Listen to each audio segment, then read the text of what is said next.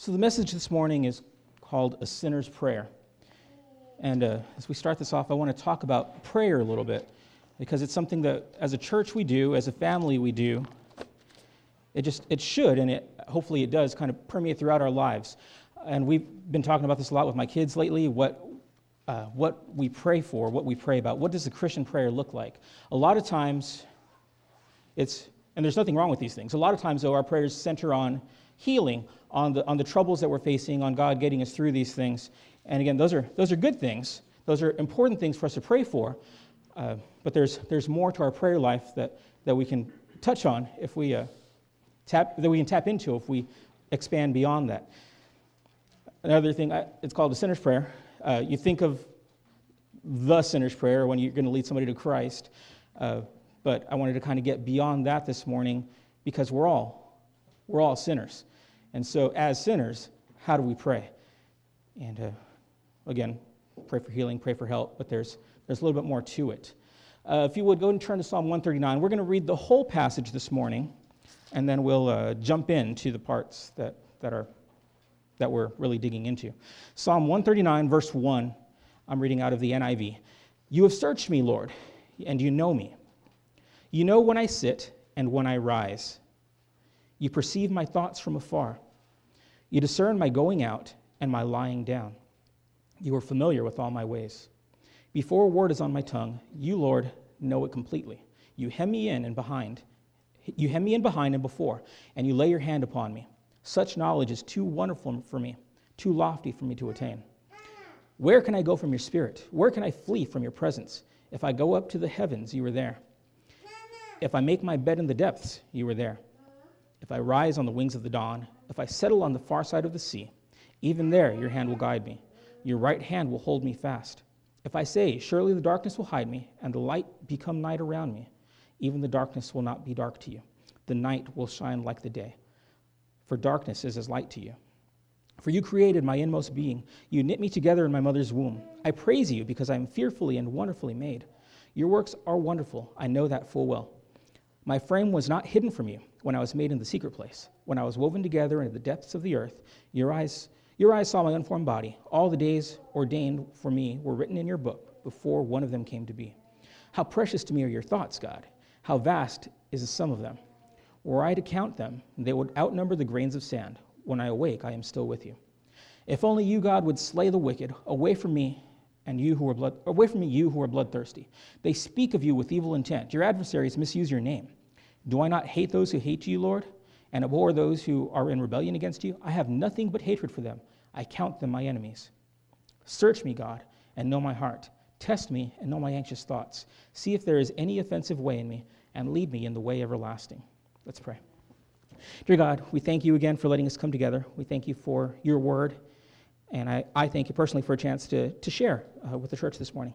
I pray that you'll, again, help me to get out of the way. Just let it be you speaking through me, and help this to be a message that we can all take to heart, we can all put into action in our lives. In Jesus' name I pray. Amen. All right, so before we dig into the prayer part, those last two verses, let's look at who. It'll be helpful for us to know who wrote this. So it's a psalm. David wrote it. I was trying to find details about the timing, and I didn't have enough time to get to that, but David wrote it. And if you look at the words there, the themes, God is all-seeing, God is all-knowing, God is all-powerful, omnipresent. God knows us, God is with us. So this is a prayer not of somebody who doesn't know God. This is a prayer of somebody who clearly has a relationship with God, somebody who's seeking to follow God. If somebody's not following God, they're not going to acknowledge or maybe even realize these qualities of God. He's all-seeing, all-knowing, all-powerful. He's always there with us. So this is the prayer of David as a follower of God, praying to God.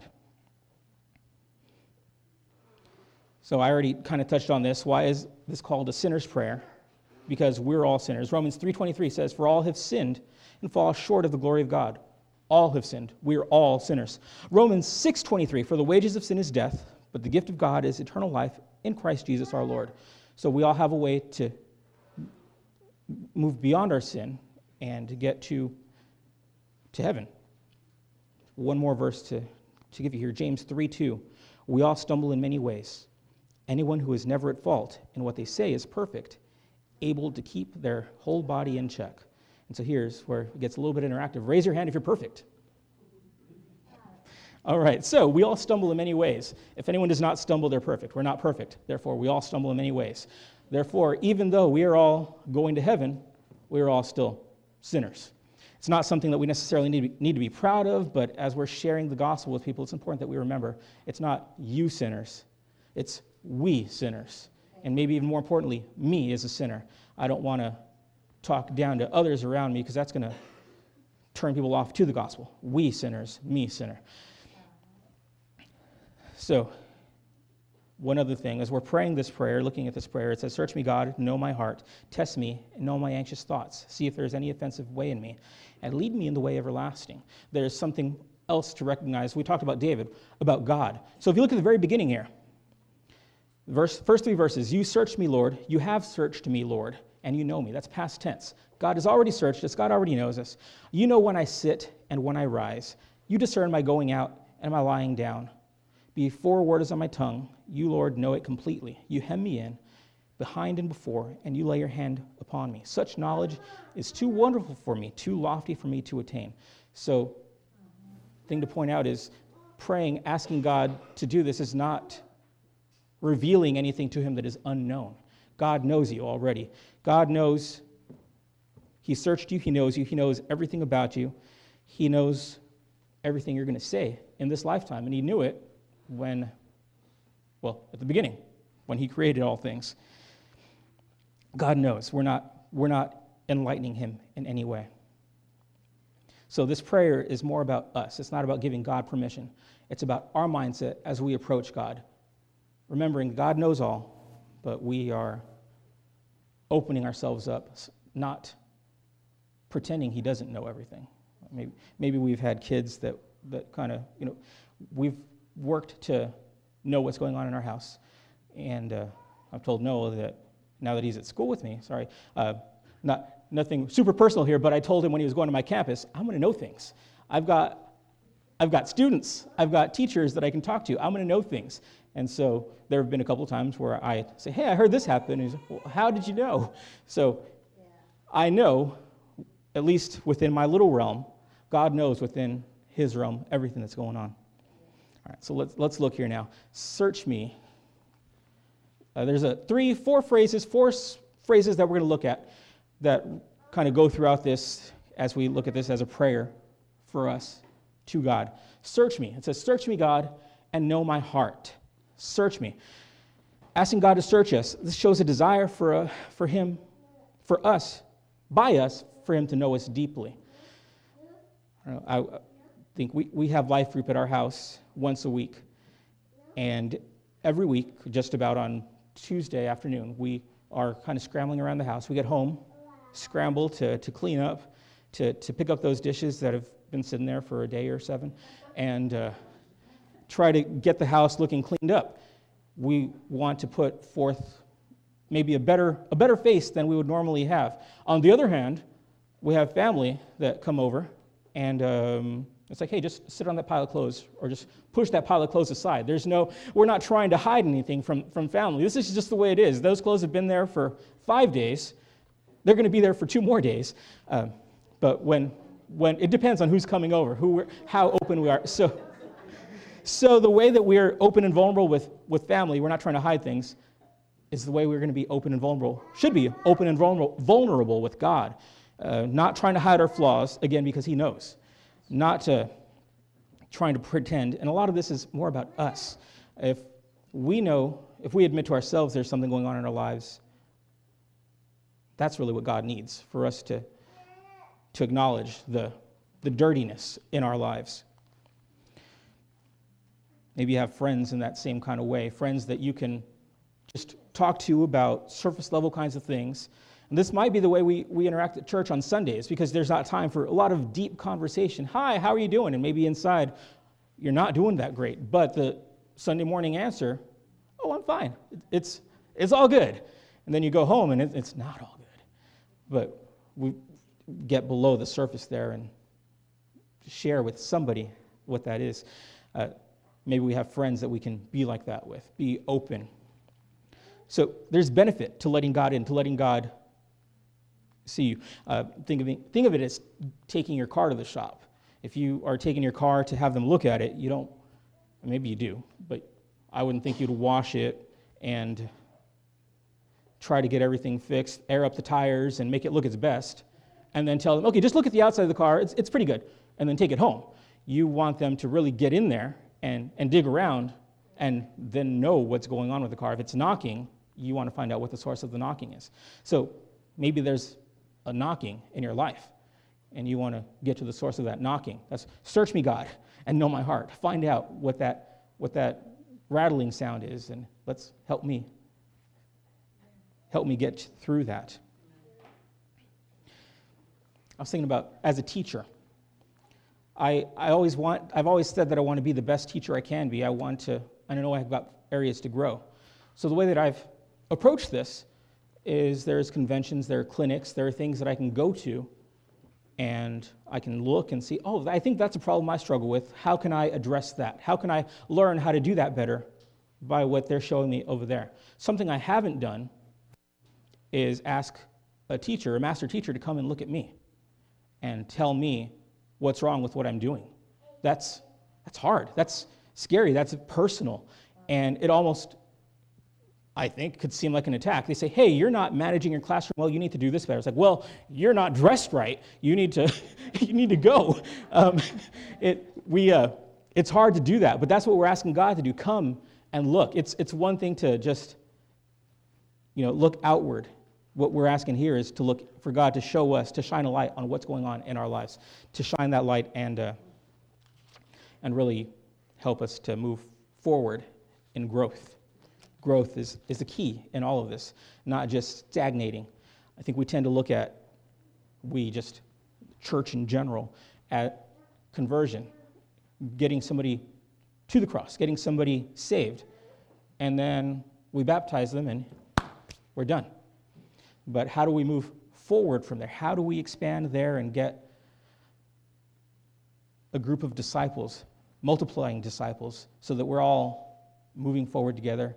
And as we're moving forward together, we're drawing people alongside us together, dropping fruit, raising up new trees. It takes growth.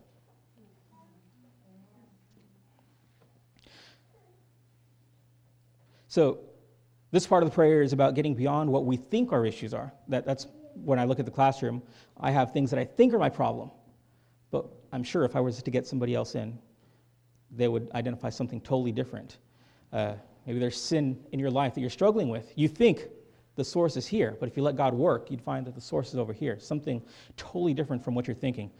But we've got to let God in to see that. As I shared from James, we all stumble in many ways. None of us is perfect. We all have something that we can pray for God to show us in our lives. So search me and know my heart. The next part, test me and know my anxious thoughts. It's a scary thing to ask to be tested. We don't want to be tested. We don't want to be tried. We don't want to have challenges necessarily in our lives. I was thinking about this as I have a study hall. I hate study halls, but I have one at school, and it's not as bad as I was thinking it was going to be. But there's at least two kinds of students in a study hall.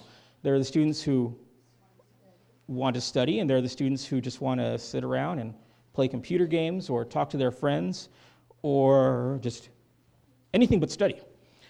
And these students that want to study, what I've seen is sometimes they'll come to me or they'll go to their friends, and one thing that I hear is, can you quiz me?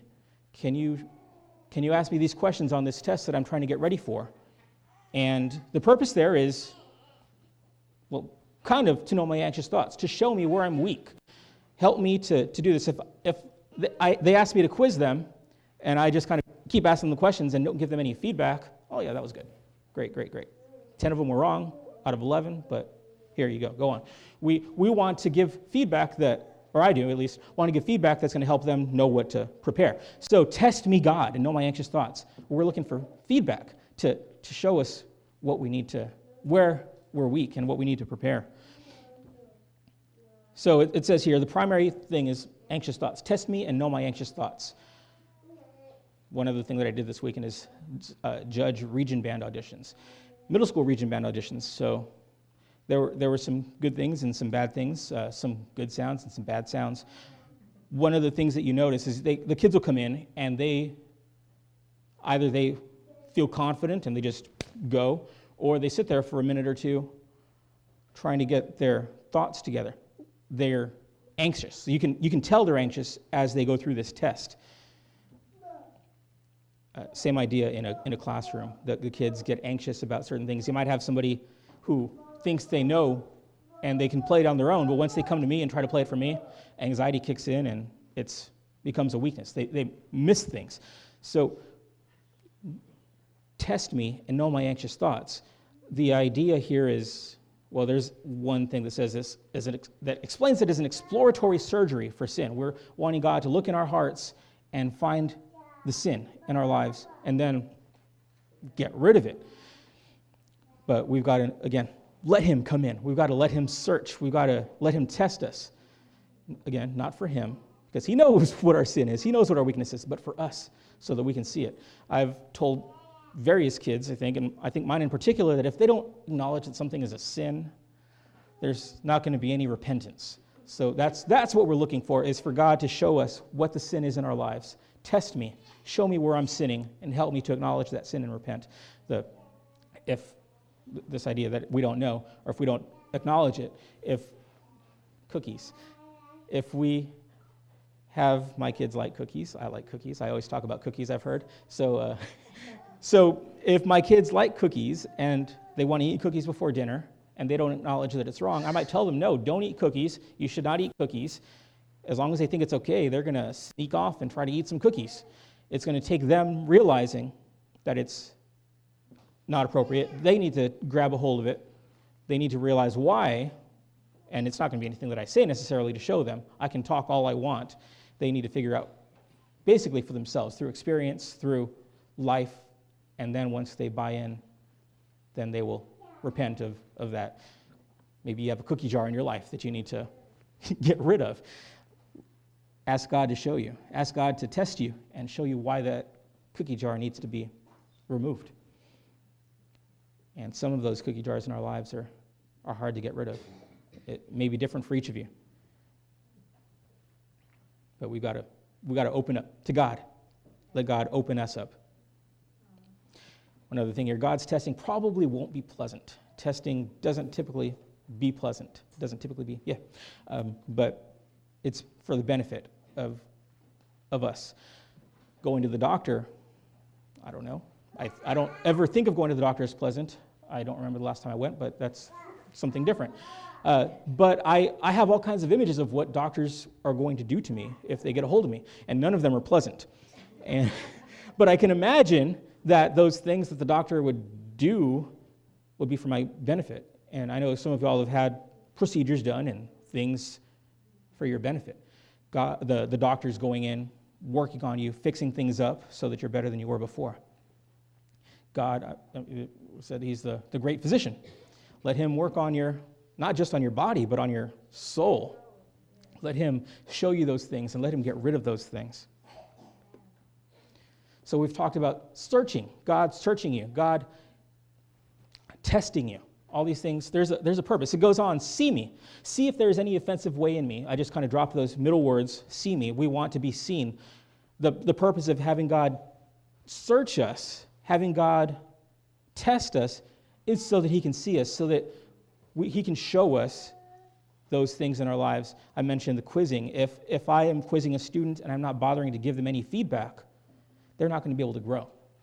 So we want God to come in and dig under our bed and open the closets and pull all the mess out so that he can show us what's wrong there. There's a show on Netflix, Tidying Up with Marie Kondo. I've only seen a couple of episodes, but it's this little lady who we could probably use her help. People who have mess in their houses, they show the video and it looks, they've got piles of books here and piles of clothes there, and it's great. I mean, not really, but there's all kinds of stuff lying around. And so they invite this lady in, and she looks around, she opens their closets, pulls everything out, looks under their beds, pulls everything out, opens their drawers, pulls just everything is out in the open. And the purpose is so that she can help them figure out how to clean their lives up, their physical lives in their house. That's what we're looking for with God here. We need to let him come in and pull everything out, show you, look, you do not need this in your life. Get rid of it.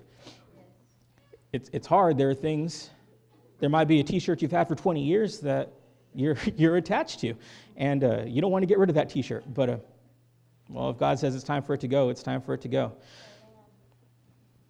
So see if there is any offensive way. It does us no good for somebody to know us well, to know all of our sin, to know all of our shortcomings, and just give us a pat on the back. Because there's people in our lives who know those things about us. Those are the people that we want to really let pour into us. If somebody can see something and knows you well enough to call you out on it, cares enough to call you out on it, because not everybody can do that, then we've got to be receptive to that. But God is what we're talking about here. So God coming in, God clearing everything out, God showing us what is offensive. And then it doesn't stop there. See if there's anything offensive. If we know that something is offensive, we want to get rid of it. We got to turn around. Amen. I've talked about observations as a teacher, and that applies here. I was talking to Crystal about how I've approached observations in the past, in years past, and the principal says, hey, let me know what time, what day would be good for me to come in. And so I look at my schedule. It's like, oh, this class is my best class. Let's go with that class. And then I know they're coming, so I warn the kids, hey, the principal's going to be here this day. Make sure you're on your best behavior. And then, as I'm preparing my lesson, I pull out all the stops. I know we're going to do this, and at this point, we're going to do this interactive activity that I never do, but we're going to do it on this day. And principal comes in, and it's great, but she's not seeing what my classroom looks like every day. Because, like with life group that I said, I pushed everything under the cushions, and it looks great, but there's no transparency, there's no openness. The feedback that I get then is going to be, great job, you're the best teacher I've ever seen. Meanwhile, in my classroom, I know my issues. I know that there are things that need help, but I hid those things, and so I couldn't get the help that I needed. On the flip side, if I was to pick maybe my worst class and share a lesson that's just what I do every day, principal comes in, and when that kid throws that thing across the room, and I don't know how to fix that, the principal can help me. And it may not be the most pleasant experience when we talk about it, but again, it'll be for my benefit. So as we invite God to look into our lives, again, let it all hang out, because God sees it anyway. So the prayer so far has asked for God to know more about us, to search me, to know my heart, to test me and know my anxious thoughts. And then here's the purpose, to show us what's wrong in our lives so that we can begin to move forward. So the purpose is to show us our flaws. Beyond that, I've said God knows the offensive ways in us. We need to be willing to see that for ourselves. I went back to James here. James chapter 1, 22 through 24. One of my favorite verses. I've probably shared it with the kids a bunch of times. Do not merely listen to the word and so deceive yourselves. Do what it says. Anyone who listens to the word but does not do what it says is like someone who looks at his face in a mirror and after looking at himself goes away and immediately forgets what he looks like. If that's how we're approaching a mirror, why do we even have the mirror? We go and look and like, oh yeah, my hair is a mess and I should probably wash my face. Let's go. We don't do that. We look in the mirror. Most of us don't, I don't think. But we look in the mirror. We see we need to brush. I should probably shave. And we do those things. So God, what we're asking here is for God to be the mirror, for the Scripture to be a mirror into our lives. God showing us those flaws. Not so that we can just see them, but so that we can take action on them. So that we can shave. So we can brush our hair. Metaphorically speaking, or physically. Last part here, lead me. This is probably the most important part. So it said, search me, know my heart. Test me, know my anxious ways. See that you may see if there's any offensive way in me, and then lead me. If we're asking somebody to lead us, we've got to be willing to follow. There's a sense of humility that we need. We can't be proud and ask somebody to lead us because we know everything. We're not gonna take what they need. We've got to be willing to set aside our selfish desires, those things that we want, those cookies that I mentioned that we want. We realize that they're not appropriate before dinner. We set them aside until later, until the appropriate time and in the appropriate amount. No more than 6, probably. So, a willingness to set God's will above your own. So, if we're going to ask God to lead us, we've got to be humble. We've got to acknowledge that God knows that God's plan is better than ours. We've got to be willing to set aside our selfish desires, those things that we feel like we want most, which if you look at the way that we pray a lot of times, that's what we pray for. And a lot of, like I said, they're not bad things, but we pray for somebody's health. It's great to pray for somebody's health, but we're praying, the flip side of it is if health goes bad and they know Jesus, they go to heaven. So the selfishly praying is that we want them for us, which is, again, not a bad thing. Definitely don't pray for people to die. I don't think that's a good thing. But pray acknowledging, above all then, God's will. We want what we want, but we really want to get what God wants to give us, what God's will is. And you even see this with Jesus on the Mount of Olives when he's praying. He asks God, he says, Father, if you could, I know you could, take this cup from my lips, but not my will, but yours. I think just above all, in the way that we pray, not my will, but yours. All those things that we want to pray for, great, pray for them. Ask God to heal you. Ask God to give you that job you need, but not my will, but yours. And then when God shows you those offensive ways, be willing to follow his leadership and make a positive change in your life. It's hard, and maybe we need people in our lives. We do need people in our lives to hold us accountable too. And that's a challenge. You got to have people who feel like family. Because when you have people who feel like family, this is a whole other thing, but it's an important thought. There's scripture that I have to share, but I didn't plan to say this right now. But if you have family that you can be open and honest with, and your gatherings may not always be the most pleasant because there will be times where you're calling each other out on things that need to be said, but the dust will settle and there will be reconciliation. You're not going to kick somebody out of your family because of what they say.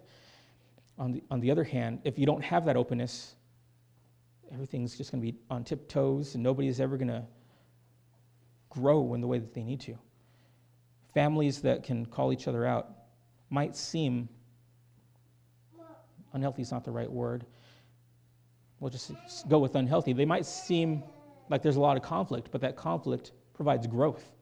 If as a church family, now hear me here, we don't want unhealthy conflict, but if as a church family we have people that we can be open with, people that can call us out on the things in our lives, it doesn't mean that we need to be sharing our dirty laundry with everybody around us, but this group of family, that your church family that you are close to, you can call them and say, hey, I fell into this trap again. I fell into this sin that I'm doing. Can you help me? Or can you encourage me? If we just keep it all to ourselves, which we tend to do, there's no way for growth there.